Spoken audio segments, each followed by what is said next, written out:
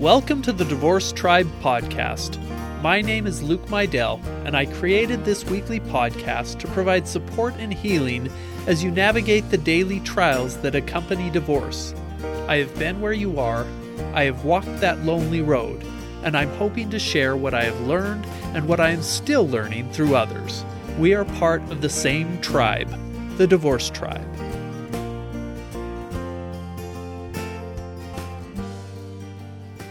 Welcome to episode 6, Home is Where the Heart Is. Home is where the heart is, and my heart is anywhere you are. If you couldn't tell, this week's episode is titled Home is Where the Heart Is, and it's based on an Elvis Presley song. Last week we talked a lot about children and first telling them about divorce. And it really is a heartbreaking moment that you have to go through that is best done as a couple who have created a script. You know, I advise you to do your own research on what's best for your kids, but today we move on to another topic that is difficult, but in the same vein as last week's episode, creating a new home for your children. And that's why it's titled Home is Where the Heart Is, because this idiom perfectly describes what you need to do to create a new home for your children. It means that home does not necessarily mean a physical location. And while there is an element of nostalgia involved with certain places, if you think back to those places, they are important not because of the physical location, but because of the fond memories and experiences you gained there. Comfort is the place where you find love and compassion and friendship. And creating a new home is necessary whether you are staying in the house you were already in before the divorce or moving to a new place. Whichever you are doing, you'll be creating a new home, a new place that is different for your kids. In some instances, both parents will be moving and creating new homes for the children. In other instances, one parent gets married soon after the divorce, and the kids are forced to adapt to a new home and a new family. In other instances, you build a home by yourself and your kids, and then you'll be building a new home years later when you remarry. In all of these cases, your consideration should be on your children. And let me just say, both your children and your stepchildren, because at that point, their feelings should be as important as your biological children's feelings. But before we delve into that, it's time for story time, where I discuss the current book I'm reading or a book I have read and how it applies to today's episode. So even though I'm reading a different book right now, Co-Parenting with a Jerk, which incidentally has nothing to do with my co-parenting situation, just putting that out there, I'm heading back to the first divorce memoir I read to pull out Rachel Cusk's description of what happened in her home post-divorce, and compare that with what happened in Suzanne Finnemore's home post-divorce. In both instances, the wife kept the marital home, and the husband moved out. In Rachel Cusk's book, her ex is written as a man wronged who is trying to get through the pain of divorce while tolerating the woman who caused it, and not tolerating it that well. In Suzanne Finnemore's book, she looks at her ex with more compassion, a jackass of a man with a wandering penis, a man who broke her heart, but who she still allows into her home after he leaves to help with repairs, to read to her from the newspaper, to even have hysterical bonding sex. Rachel Cusk, on the other hand, with 2 daughters, rents out a spare room to a stranger, a man named Rupert, who is given access to the kitchen, bathroom, 2 shelves in the refrigerator, and a bedroom. Can you imagine being an ex-husband and having your ex rent out a spare room in the house she's living in with your 2 young daughters to a strange man? Rachel Cusk describes them meeting randomly in the kitchen around dinner time and chatting as they share a meal or a glass of wine.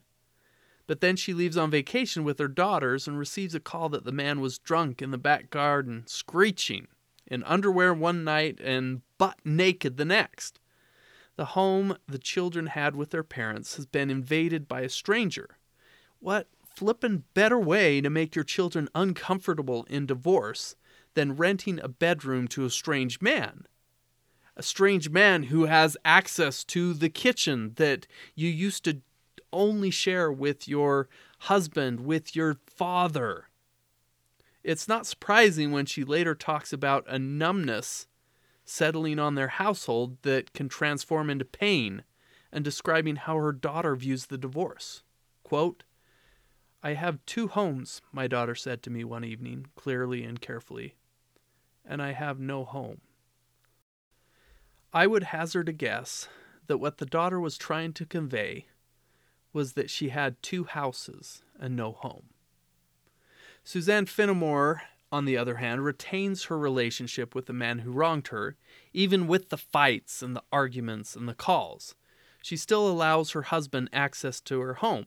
Her son thrives and enjoys spending time with both mommy and daddy, and the son is comfortable in both homes with both parents. It's interesting to compare these 2 stories. I find myself commiserating and bonding with Suzanne Finnemore and almost angry at Rachel Cusk's character for how she treats her children. So in my case, when I was first facing divorce, I tried to find anything I could to help. There wasn't much quality stuff out there. I found solace in long walks at lunchtime, where I'd walk away from the bustle of the office into a neighborhood that was next to our manufacturing plant. Well, on one of these early in the divorce walks, I was searching Spotify for anything to help, and I came across this podcast by Kate Anthony called the Divorce Survival Guide Podcast. For anyone who doesn't know, Kate Anthony is an actress who ended her acting career after playing a recurring role on Grey's Anatomy, and she has gone on to become a life coach.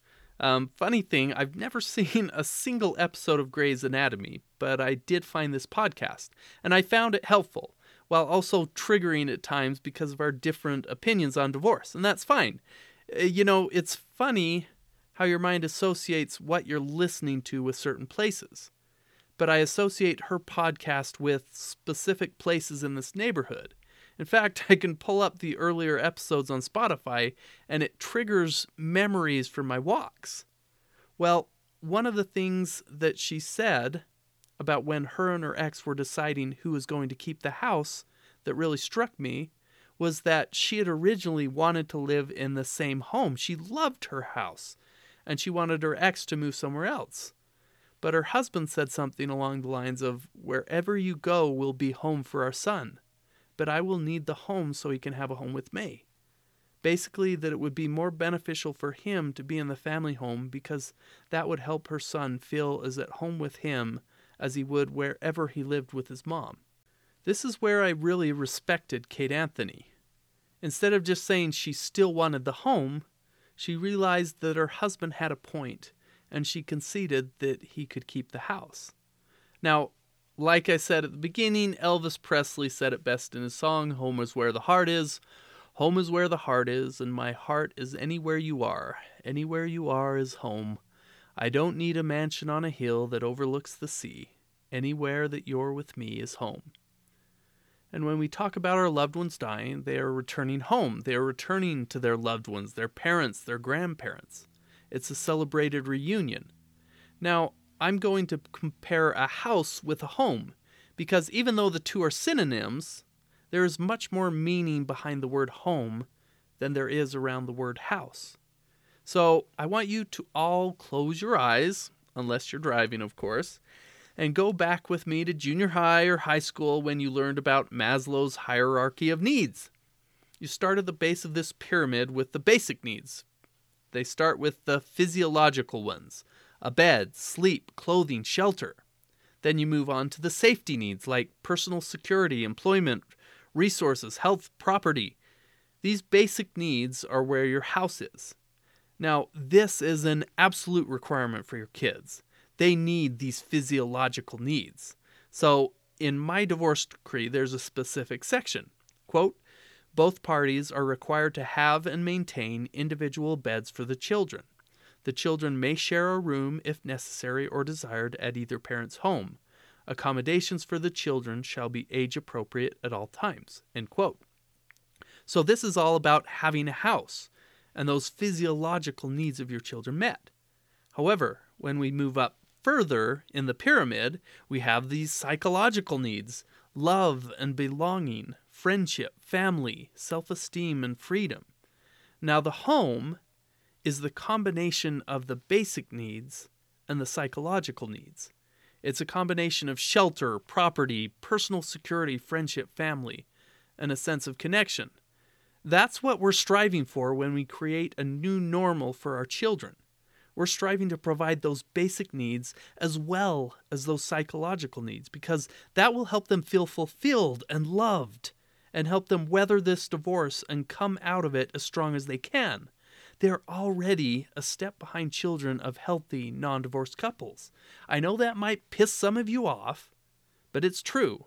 Divorce is not healthy on kids, so we have to try and make up those differences. And making a new home is one of the ways we do that. So how do we combine these two things? How do we make a new house and a new home for our children? Well, let's start with the house. What's the first rule of real estate? Location, location, location. Some of you may not have the luxury of choosing the location, but if you do have that option, this one is important. Take into account your custody schedule and what will have the least impact on the children and yourself. Do you want to be driving hours each week to drop-off points? Are you able to stay in the same school district next to the same friends so that your kids don't feel like both their family, their friends, and their lives are being taken away from them?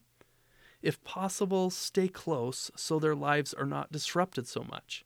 And in the same vein, do you really want to see your ex at church each week?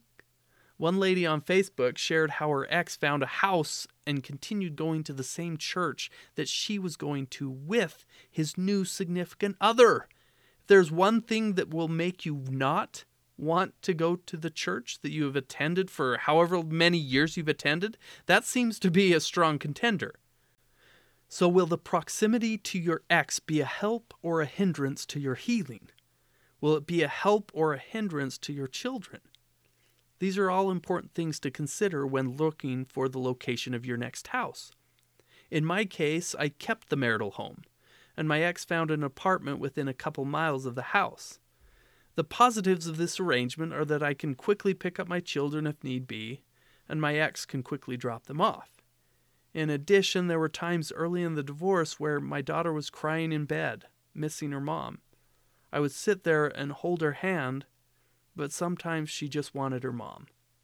While much of the time a phone call would take care of it, there were other times when I called my ex and I asked her to come and sit with my daughter. And this was only possible with her being close, and also with the co-parenting relationship that we have. So, now that you found a location, you'll probably need to furnish it. I got lucky in that a friend, my boss for that matter, was retiring and moving back east. And he was doing this at the same time I was getting a divorce. Lucky me. So he said that he had a nearly brand new mattress that he was getting rid of and asked if I wanted it. And I jumped at the chance and hitched up my trailer. And when I got to his place, he had a ton of stuff. And he asked if I wanted any of it. So I got a relatively new mattress, lamps, coffee tables, bedding, kitchen cups, plates, mugs, goblets.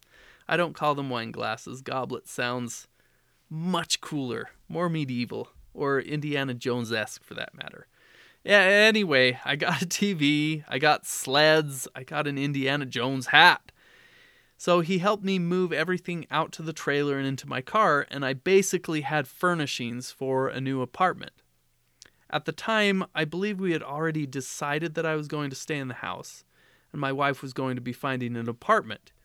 And he asked where I was going to be staying, and I didn't want to explain that I was gathering this stuff to help my wife furnish her apartment, so I just said I was still looking. It's weird. People assume certain things about divorce, that it's all high conflict and anger, which is true. It is high conflict. There's a lot of anger. But at the time, I loved my wife. I was angry, but most of all, I felt extreme grief and sorrow. But my general instinct wasn't to hurt her. It was to help her still. And in her case, her general instinct wasn't to hurt me. I think she just felt a lot of shame. So I took all that home and loaded it in my garage because even after my divorce, my ex was still living in the basement until she had a secure job and an apartment.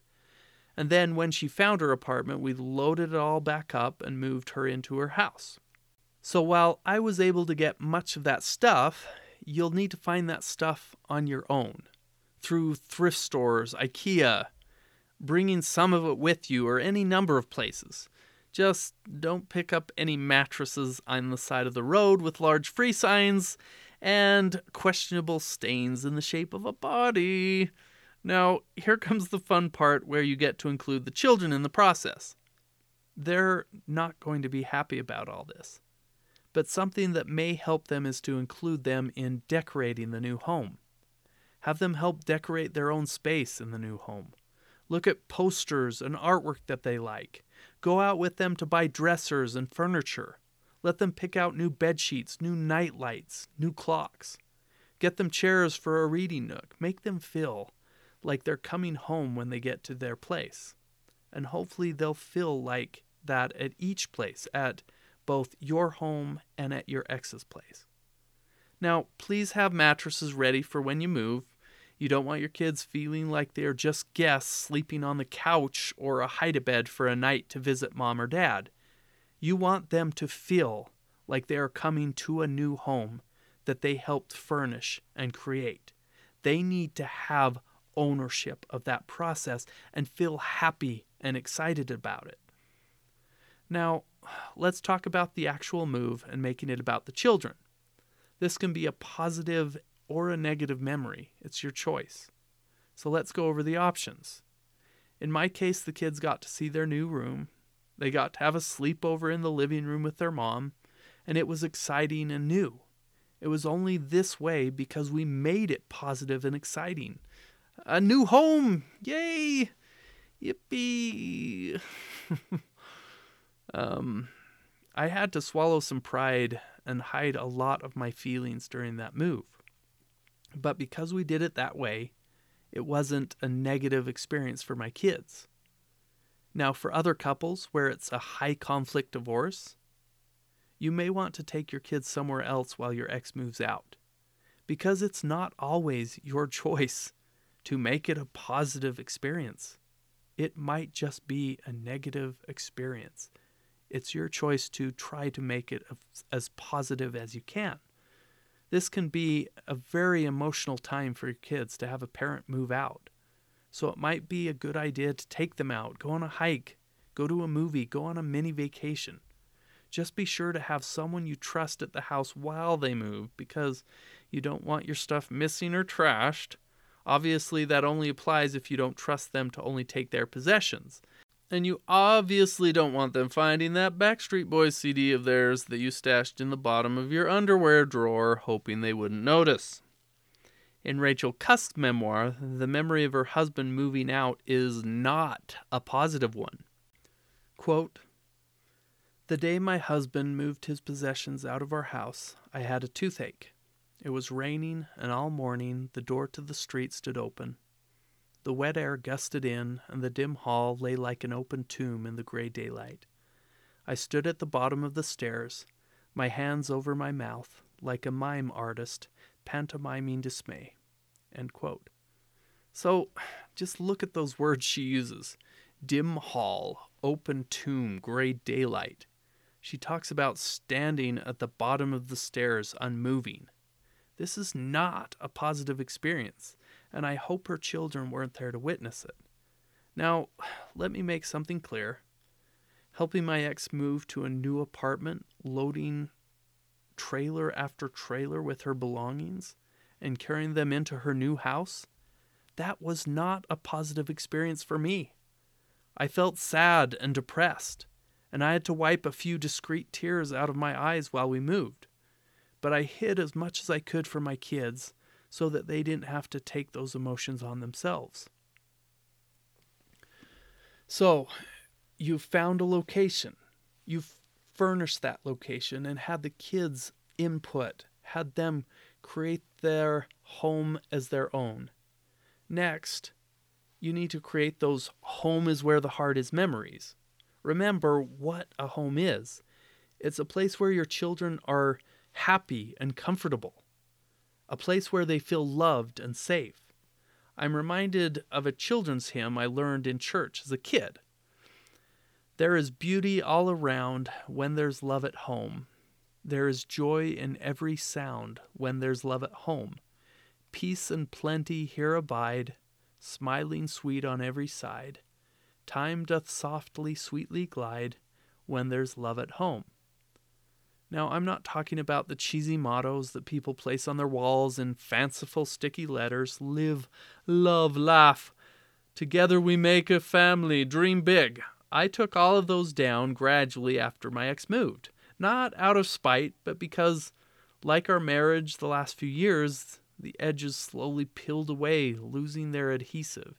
And I, almost like ripping off a Band-Aid, pulled them off the walls, and I threw them into the garbage. What I'm talking about is building a home where the kids are comfortable talking to you, comfortable having friends over, comfortable in their own space and with their own bed. So start making new positive memories in that space. Right now, it might just be a house. It's a place that keeps them out of the rain, keeps them warm in the winter and relatively cool in the summer. But to start making your new house a home, start making those memories that will last a lifetime. Make cookies as a family while you watch one of their favorite movies. Have a picnic or tea party on a blanket in the living room. Tell spooky ghost stories around Halloween, or start having game nights with their friends or cousins. These positive memories will help your children feel loved and accepted and comfortable in their new place. Now, obviously it can't all be fun and games. Midnight bedtimes, cookies for dinner, movies each night. And although you will need to accept that the rules between homes and the parenting methods will be different, you want to try to maintain consistency between homes, especially if you have a 50-50 or 60-40 schedule where the kids spend nights at each parent's home each week. You don't want them going to bed at midnight at one house and then trying to put them down at 8 or 9 at the other house. You don't want them being forced to do homework by one parent and then watching TV with ice cream the entire time they're with the other parent. Here's where positive co-parenting can help. Try to maintain a consistent bedtime and wake-up schedule between homes so they don't feel like it's daylight savings time every couple of days. Try to work with your ex to maintain that consistency.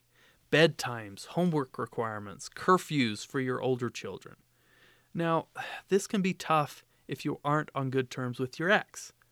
In those cases, you can try to mirror the ideas that they implement that you agree with and just do your best with the other items to maintain consistency in your house, to maintain discipline in your house, to maintain healthy habits in your home. This can be hard if your ex is a Disneyland parent or doesn't have the same values as you. And in this case, there's nothing you can really do about what happens at the ex's house. But you can impact what happens at your home, and it's about your children's well-being. Something else that will help with their emotional well-being is to have nightly or almost nightly dinners around the table where you can talk. We did this growing up, and I've tried to do this since my divorce. Now, yes, 9 times out of 10, it's my son shoving everything down with a trowel and my daughter complaining about having to eat her cauliflower. But that 10th time, it's us laughing and talking. This last Christmas, or 2 Christmases ago, I can't remember, a neighbor gave us a stack of question cards. And we spent every dinner that month going around the table, and each of us would choose a question that we all had to answer. And it really helped my kids open up. It helped my son move beyond monosyllabic yes, no answers to thought-out responses to funny or profound questions. Doing this will help build your house into a home. So to summarize, to build a home, you need to consider both the physiological and the safety needs, i.e. the basic needs and the psychological needs of your children in this new home you are creating. To summarize how to do that, 1, choose a location that is beneficial to your children and yourself. 2, furnish and decorate that location before you move in, and have the kids help with that process so that they feel like they have a hand in creating their own personal space. 3, decide whether you are going to have the kids participate in the actual move, or whether it would be best to be gone during the actual move. 4, create those new positive memories, make cookies, host a game night, picnic in the living room. Just make it fun and a place they want to be. 5, maintain consistency between the rules of each home, bedtimes, chores, homework, curfew. This will help it be less jarring as they transfer between homes. And then 6, eat dinner as a family, and remember, you're not a failure if they don't talk much. Keep at it, and those diamond days will appear. Throughout all of this, remember, go easy on yourself. It's hard to keep up with all the chores, maintaining a household, taking care of your kids and yourself. Sometimes at the beginning, the most you can do is just focus on 1 or 2 things a day. Just get them done. Continue writing in your divorce journal. Continue seeking out help and guidance from your divorce tribe. And accept help when it's offered from family and friends. Eventually, you will get to a place of healing where you will be able to offer more to your kids than the basic needs, where the psychological needs will fall into place, where you'll be able to focus on making your house a home. You can do this. Now, next week, we'll be discussing a topic that has been both helpful and detrimental to my healing, therapy. And I've had a lot of it, and I've seen multiple therapists. I'm actually really excited to be talking about it. For one thing, I found my therapy notebooks hidden in the back of one of my file cabinets. I had looked for them previously, and I thought I had just gotten rid of them or thrown them away. But I found them while I was looking for some other documents that I needed before a doctor's appointment for my son.